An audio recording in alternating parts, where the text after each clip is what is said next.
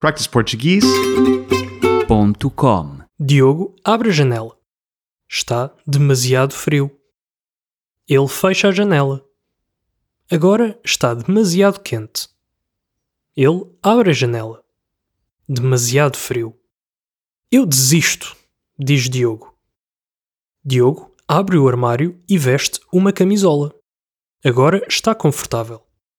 Mas está com muita fome. Ele decide fazer o pequeno almoço. Vai à cozinha e abre o frigorífico.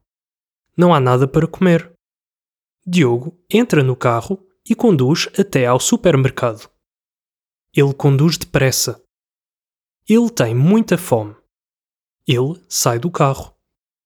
Oh não! O supermercado não está aberto. Está um empregado junto à entrada. Desculpe, senhor, diz Diogo. A que horas abrem? Abrimos às 8, responde o empregado. Diogo olha para o relógio. São 7h30. Ele está com muita fome. Não pode esperar. Ele decide ir a um supermercado diferente. Ele conduz durante 10 minutos. Sai do carro e não está aberto. Abrem às 8 também. Ele não espera. Decide ir a um café.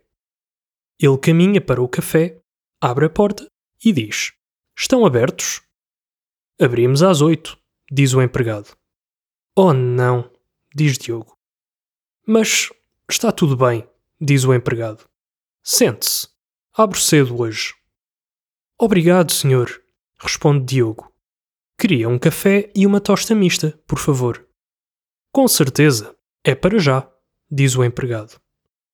De repente, todas as luzes se apagam. Já não há eletricidade. Eu desisto, diz Diogo. practiceportuguese.com